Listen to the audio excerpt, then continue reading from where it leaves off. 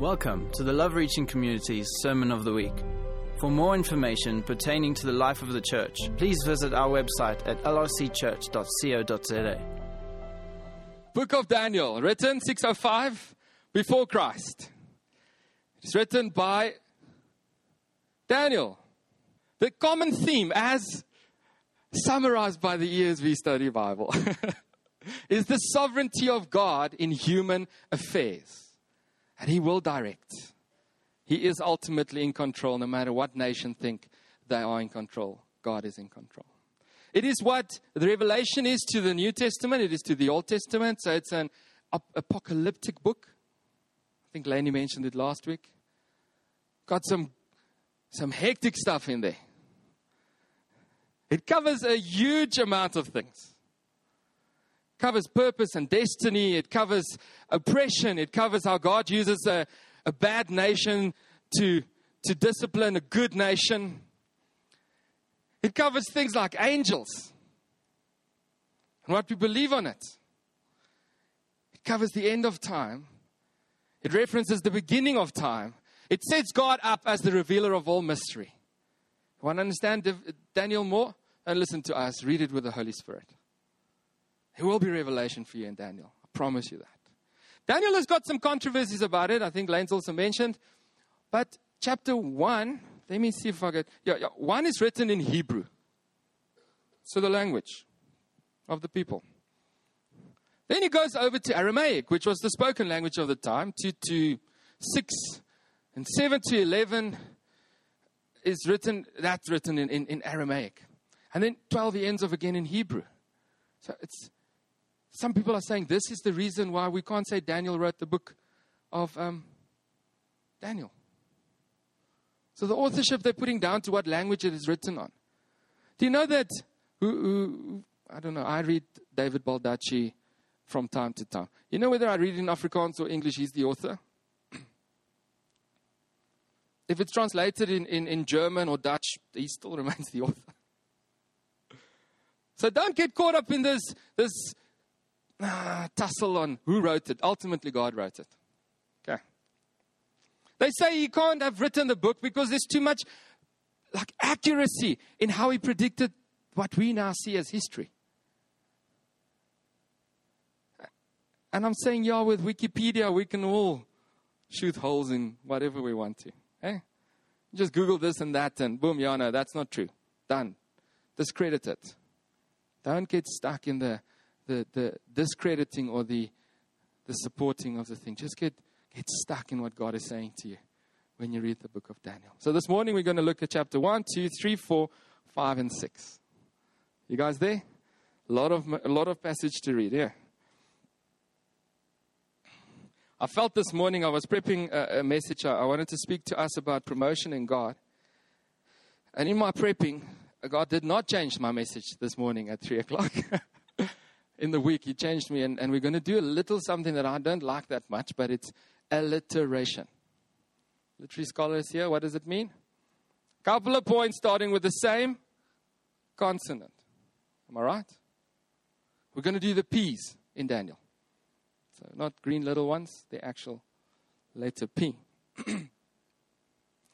But first, let's go to Daniel 1, verse 17. I think it's probably one of the key ones. Are you there? In the ESV, it reads as follows. As for these 4 youths, God gave them learning and skill in all literature and wisdom. And Daniel had understanding in all visions and dreams. Before God, we are all young ones. If you're sitting here and you're thinking, I'm in my 60s, maybe I'm not a young one. Compared to God, you are a spring chicken. May we as Limbronians be always before God as young ones who He gives learning and instruction and wisdom all the time. May we never be a people that say, we have arrived. So let's go on this journey together today. The first P I'm going to talk about is the pleasure of God. Pleasing God. The second P is promotion in God. The third one is the protection of God. The fourth one is prosperity in God. And then the last one, it ultimately leads to prophetic insight in God. See how clever I did that? Lots of peace. But that's not all. So the first one, pleasure of God. And that's Daniel chapter 1 and 2. You guys know, Lainey explained to us last week how they decided not to conform to societal pressures. And they decided not to seek the pleasures of themselves, which I promise you, if you are in the palaces of a king, they are rife, they are everywhere. What is dished up to us in society is you don't even have to bother nowadays with Googling porn. You can just switch on to certain channels. And what used to be sitcoms has now become soft porn. You can, billboards. As a father of a young boy who wants to raise him in a life where he hasn't been exposed to it. I can't even drive on Modderfontein without he asking me, Dad, what is that buzz about? That was Daniel and them, the pleasures around them that seemed to entice them everywhere around them. And Lainey told us to have resolve, give God the glory and the honor, expect to constantly be learning. What was the fourth one? No, you can't answer, Lance. Don't keep quiet. Speak when you have the opportunity.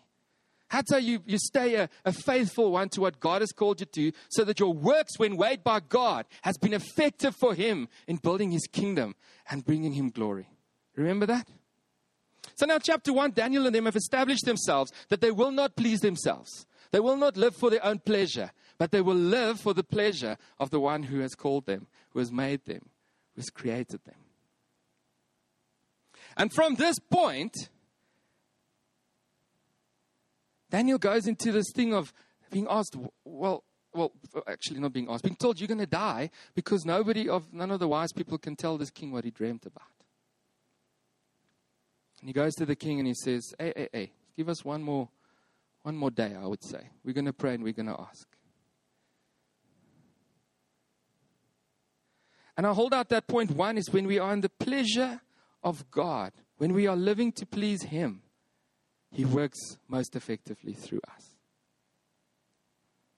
Daniel 2 verse 48 to 49. Then the king gave Daniel honors and many gifts. And he made him ruler over the whole province of Babylon.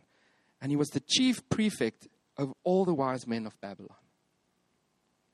Daniel made a request of the king, and he appointed Shadrach, Meshach, and Abednego.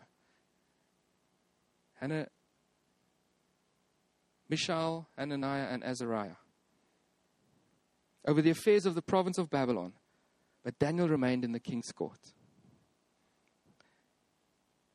You see, when you do and you're found busy with the things that God wants you to be busy with, you are in His pleasure.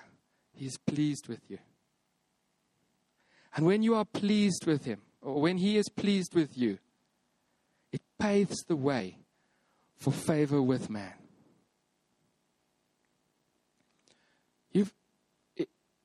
If we had the rewind button and we can go and change things and we can say, okay, let's see what the outcome is.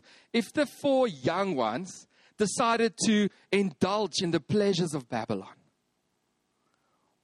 do you think that the king would still have taken Daniel serious when he came to him and he said to him, give us one more day? But because he did what was pleasing for God, he stood out among the peers, another P. And he was able to speak into a context that he wasn't supposed to speak into. He was going to be one of many. Yet because he lived for the pleasure of the Creator God, he stood out. And he was able to have favor with man and say, God, give me something for this nation.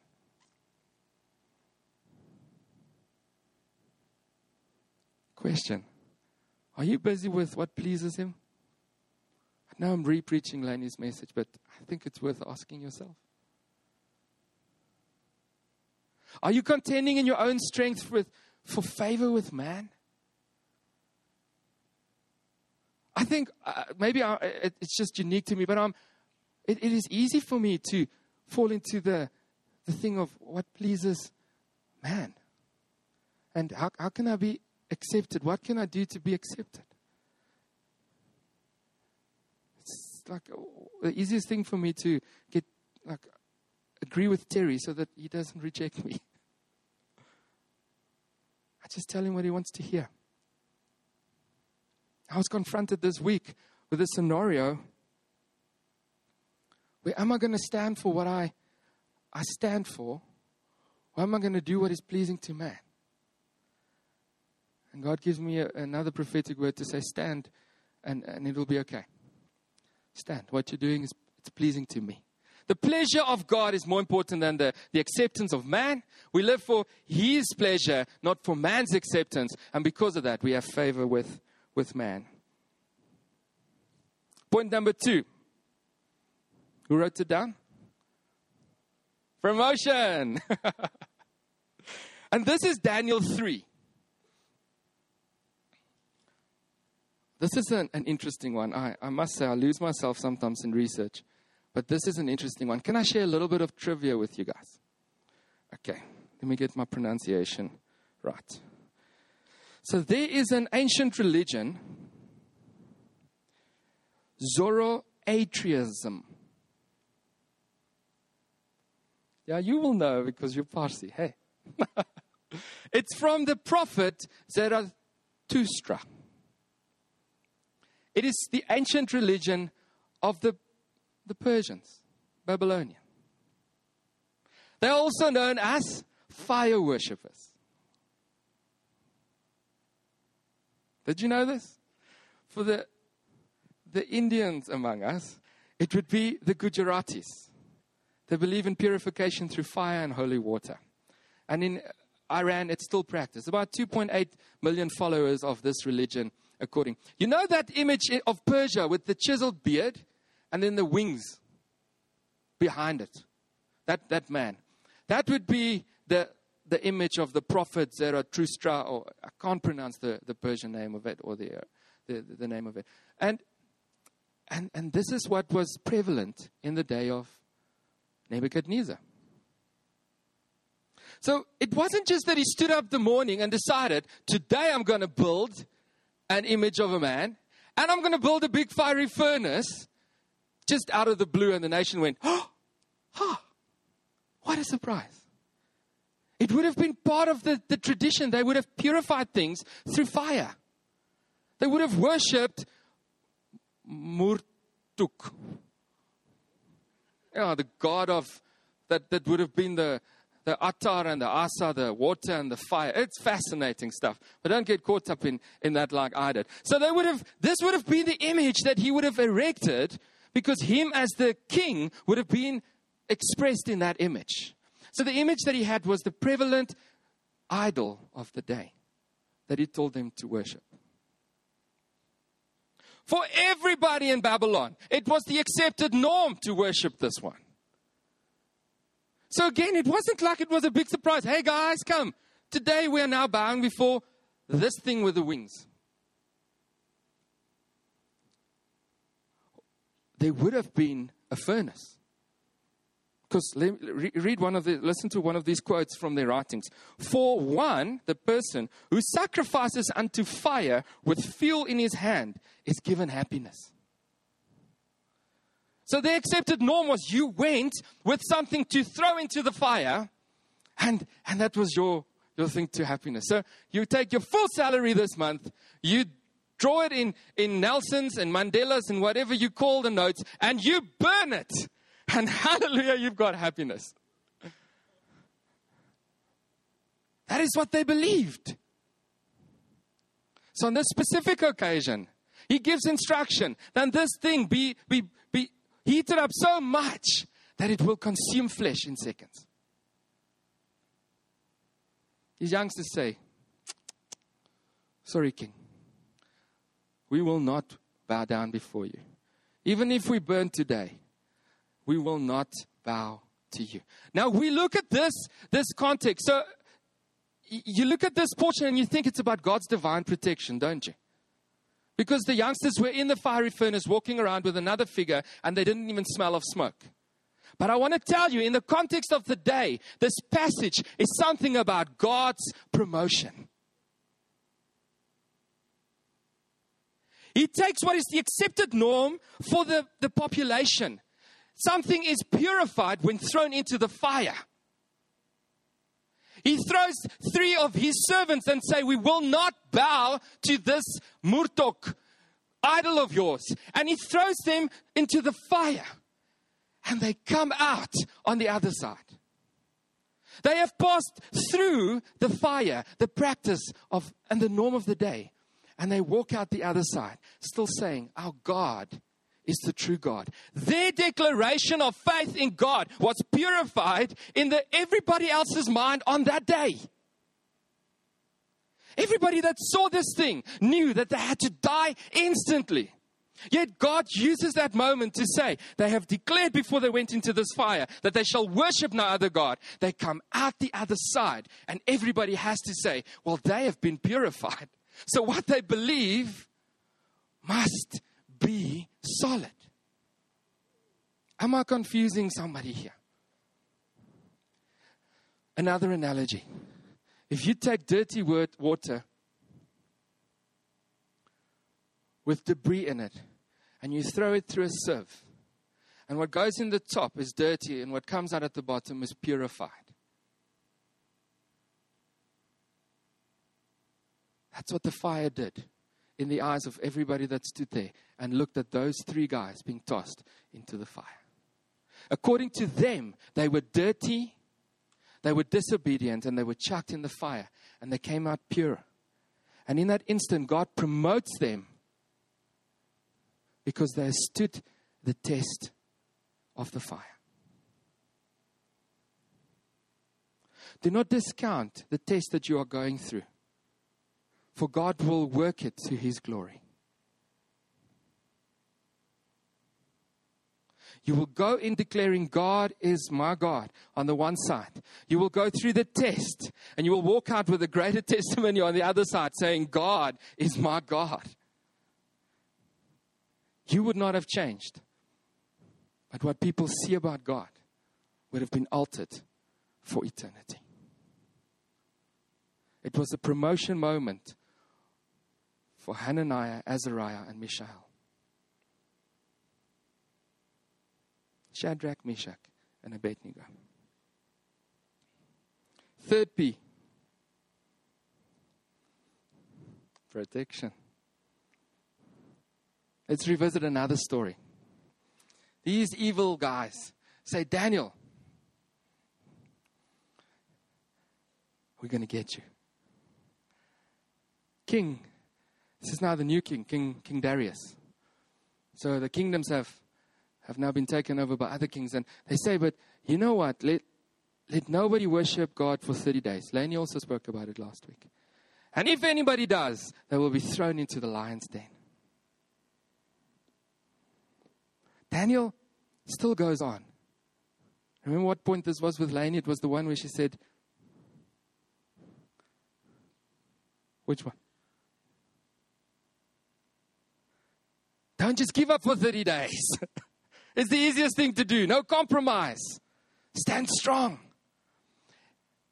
You know what is so beautiful is that Daniel has been such a good servant in the house of the king, that the king, it says that he went and he searched for a way to save Daniel's life.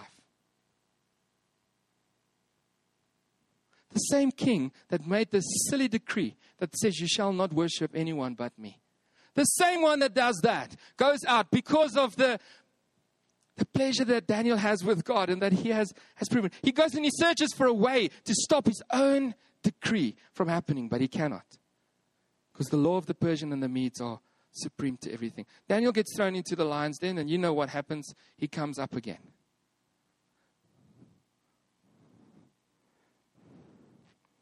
Daniel 6, verse 21 to 23.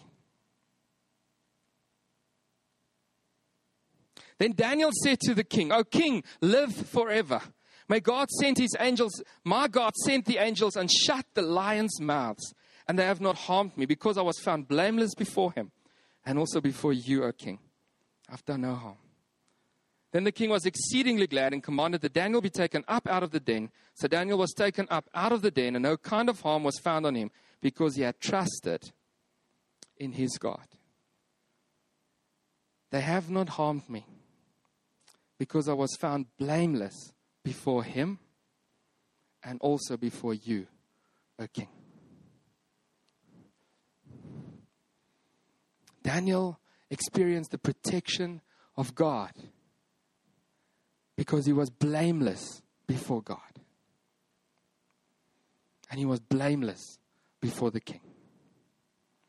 I'm not going to say today that for you to experience the protection of God, you have to have a perfect love, a perfect life, a perfect whatever. God's perfect acceptance and love of yours is sufficient for the protection. Sufficient.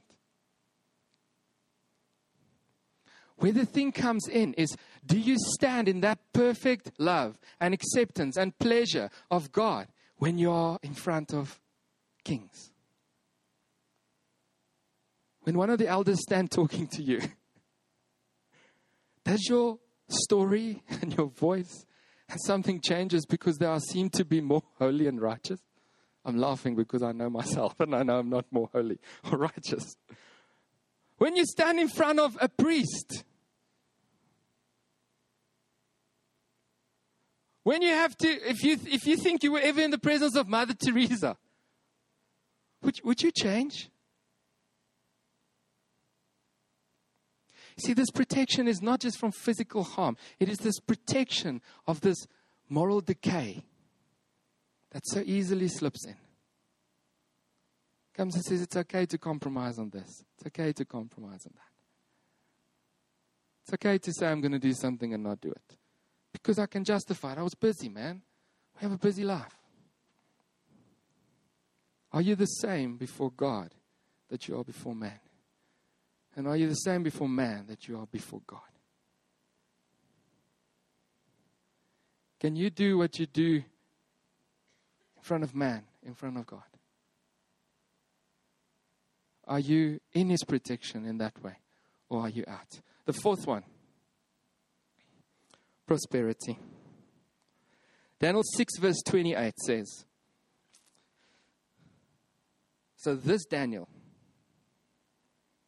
prospered during the reign of Darius and the reign of Cyrus the Persian. One simple verse. He prospered. Can I be a little bit challenging this morning? Anybody ever just ask for God to bless them? Financially, Lord, please. And what I put my feet on, I claim it, Lord. And God, the wealth of the wicked worldwide will flow to me.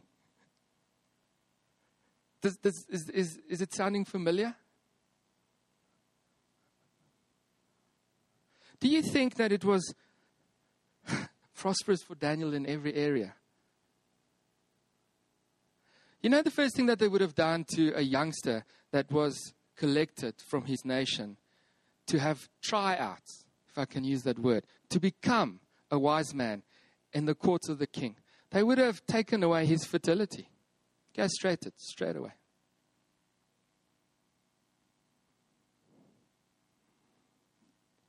Do you know what was one of the key things for a Jewish man? What is his inheritance? His children.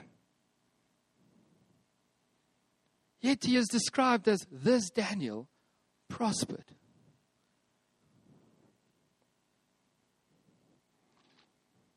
Land. In the land of his fathers to work and supply for his family. Do you think Daniel had a mighty ministry in Babylon? Don't stress. They've destroyed the temple in Jerusalem. But hey, I'm in the king's court. I will just rebuild a temple in Iran. And then for my season, it will be called Daniel's Ministries International. tabernacle of faith.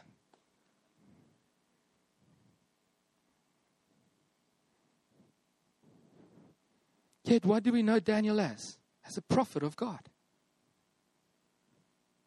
Do you think he had the privilege of speaking the revelations that he got from God, the prophetic visions that he got to his people? Do you think he was able to go to Bloem and pray with his countrymen for change in their own hearts so that their nation can be affected? This Daniel prospered. Puts a different spin on our take of prosperity.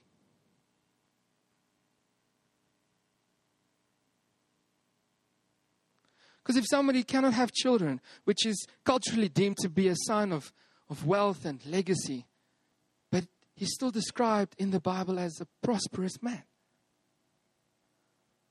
Does it perplex you, another P, or just me?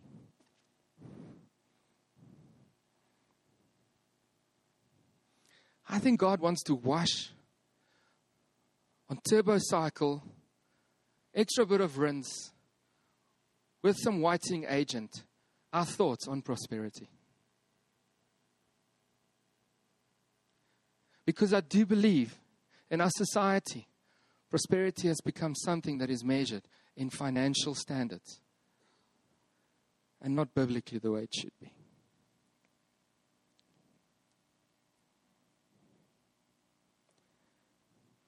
You see, if you can live in the pleasure of God despite your circumstances, He will promote you and purify you and vindicate you because you are in His protection and for your own prosperity.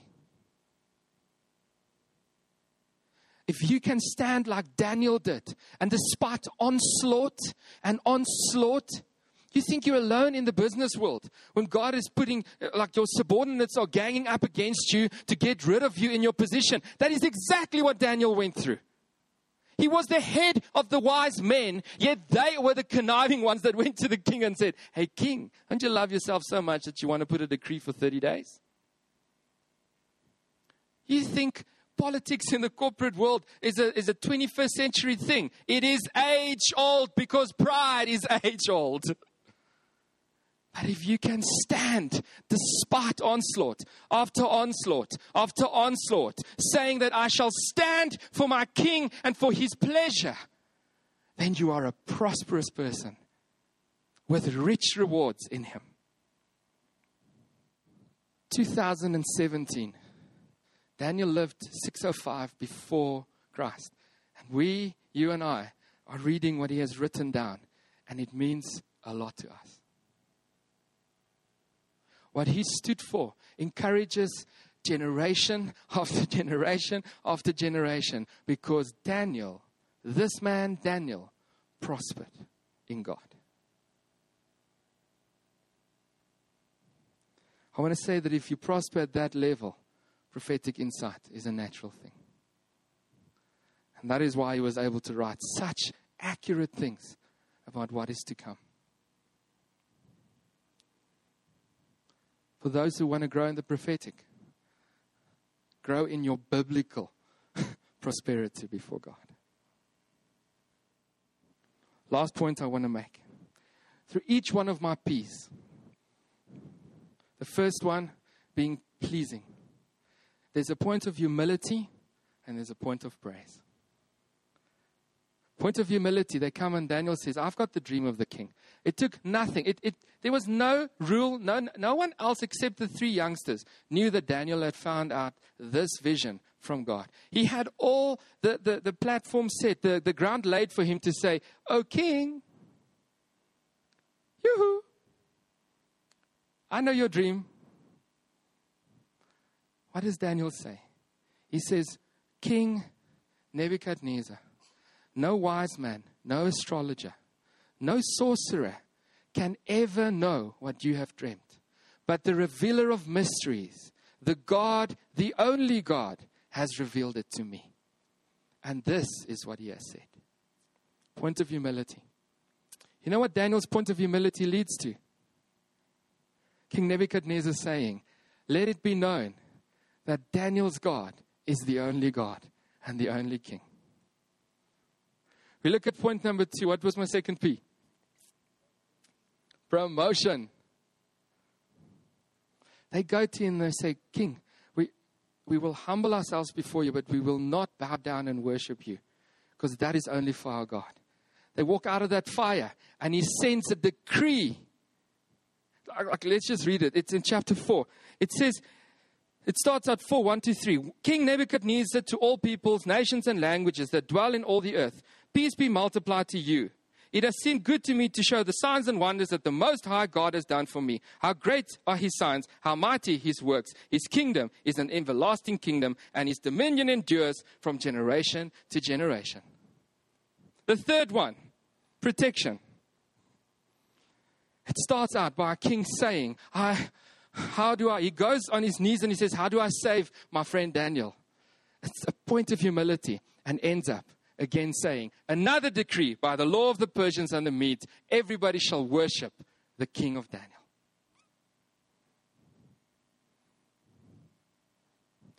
Shall we be a congregation, a people, a body of Christ, that there is a lot of humility in our midst?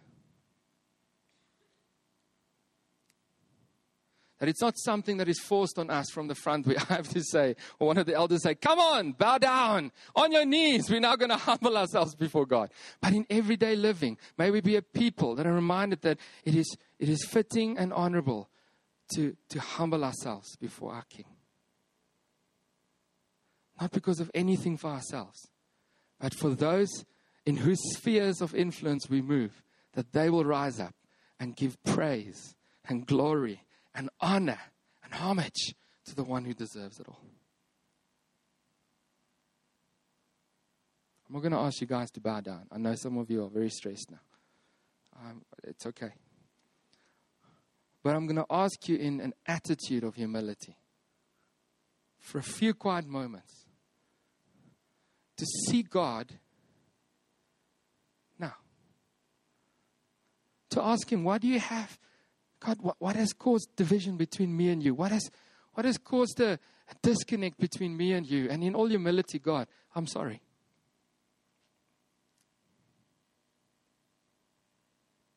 This morning, let it be a moment of humility between you and God, not between us and you, but between you and God, to seek his face now and say, Lord, what do I need to repent of?